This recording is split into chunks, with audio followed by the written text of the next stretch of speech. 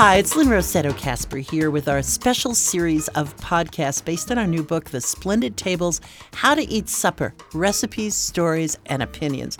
Now, my co-author, and by the way, my partner in creating The Splendid Table and The Splendid Table's producer, Sally Swift, is here too. She's let me out again. Be careful. This series of podcasts has been designed to really look at some of the more elemental things in the kitchen, some of the things we've figured out over the years. But for a more detailed guide to recipes and recommendations, be sure to take a look at the book, How to Eat Supper. There's lots of stuff in there. You'll find information on it at splendidtable.org. Now, the goal we have with this podcast is to give you something practical to work with when you're feeding yourself and the people that you care about.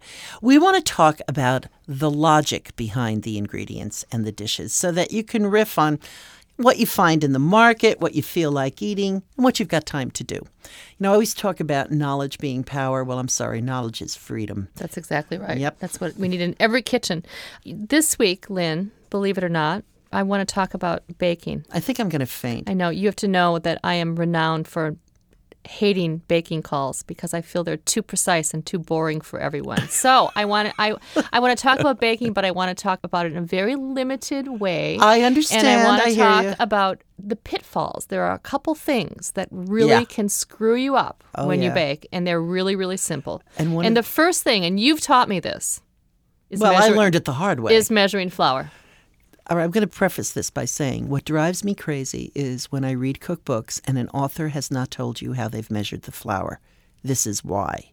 In 1 cup of flour, depending on how you measure it, you can end up with 5 ounces of flour or 3.5 ounces of flour. That is enormous. It's enormous. You wonder why your cake turned out like a hockey puck and you'll never bake again, and it's not your fault. It's the idiot who wrote the recipe's fault.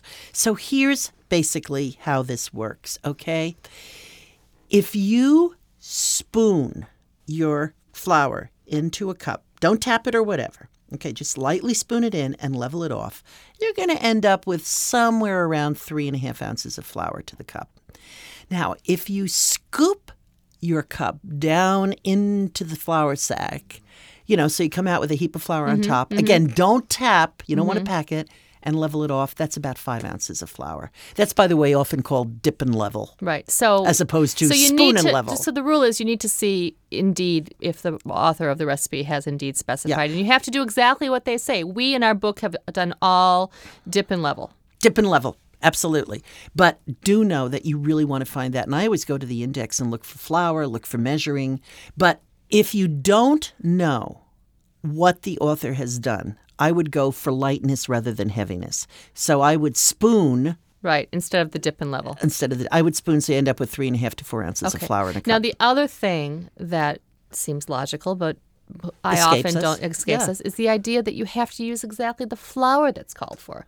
Because flour varies incredibly. All-purpose, cake flour, self-rising flour. Don't muck with what the writer is telling you to do. Right. I mean, the protein is what varies in those flours, and it's just you can't substitute. No, because, for instance, if you use in a very delicate recipe, let's say a fragile cake recipe, and it calls for cake flour, which has very little protein in it, they call it a soft flour. And by the way, in professional baking, bakers don't label bins. You can feel it. Is that true? Yeah. You can feel the graininess of a bread flour. It's harder. Right. There's more protein. It's a different wheat. And you can feel the sort of cakey velvetyness of a cake flour. It's really interesting. Yeah. So the idea is when it says all-purpose, use all-purpose. When it says cake, use cake. And by the way, self-rising has baking powder in it. That's right. So you don't want to substitute that. You'll have a cake that perhaps will, shall we say, be more of a hockey puck when you're done. I love it. Yeah. The big issue, the biggest thing that can go wrong, I think, is oven betrayal. And, we all assume that when you turn that knob to 350 degrees, that's what temperature that oven is at. I would bet you 97% of ovens are wrong. You need to invest in an oven thermometer. Throw it in. They're relatively inexpensive. You just keep it in the oven. You just check it. You learn your oven's personality and you work with it. Which one do you like to use? I like that little Taylor that hangs. Although I have to say I go through quite a few of them. They're It's not the one as that sturdy. looks like mercury is in it. It It's looks not like mercury. it's mercury. It's not mercury. It's long. It can either hang from the rack or I can set it on the Right. rack, and I just leave it in there. It tends to get so black I can't read it after a while. Yeah, well, that's happens. why I have to confess I travel with one. Because, when you're visiting your friends You and they travel ask with many things. Yes, I know.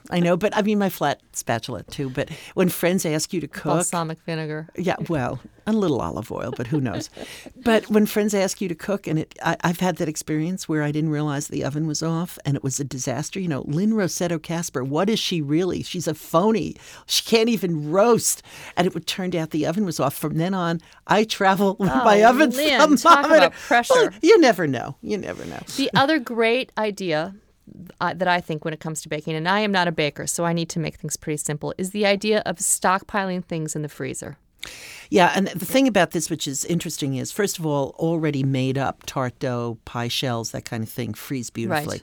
And they'll bake better if you just take them right out of the freezer and bake them. But even one step back from that, You can have the recipe all put together, ready to be mixed. And ready to be mixed with the wet ingredients. That's right. And this is what I do around the holidays. I used to do a lot of pies. So what I do is, and I have a sort of set recipe. It's usually, let's say, 1.5 cups of flour, 1 stick of butter, a teaspoon of salt, for argument's sake.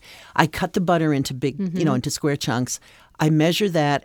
I put that in a plastic bag. I put the flour in that bag. I put the salt in that bag. And then I freeze it.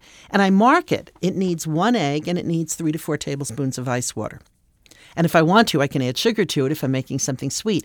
But the great thing about this is that when you go to make that and you work with frozen butter in a food processor, for instance, the butter holds together better so that when you bake it, especially if you keep it really cold, okay, you're going to get a flakier crust. And professional bakers do that all the time. They freeze butter all the time. So here you have this step totally done. We did an interview years ago that we still talk about all the time. A wonderful book by a scientist named Richard Cytowic. It's called The Man Who Tasted Shapes. And it's about synesthesia. Now, if you've ever been into a cookie and see a color or heard music in your head, well, that's synesthesia, which means linked senses. And Richard Cytowic, he's a neurologist, he's a specialist in this area, told the story of Michael, who cooked by shape. He had taste and smell synesthesia combined with touch. So he would say things like, the chicken doesn't have enough points after he tasted it. And he'd reach out in front of him to feel those flavors. That was how vivid it was. Now imagine a chocolate mint pie through Michael's tastes. He described it as this. This is how specific it got. 12 smooth glass columns, cool and curvy and deliciously smooth. So much better than my taste, I have to say. That's it for this week. Have a great one. For more information on our book, How to Eat Supper, our podcast, and our radio program, The Splendid Table, be sure to visit splendidtable.org. Have a great week, and we'll be back.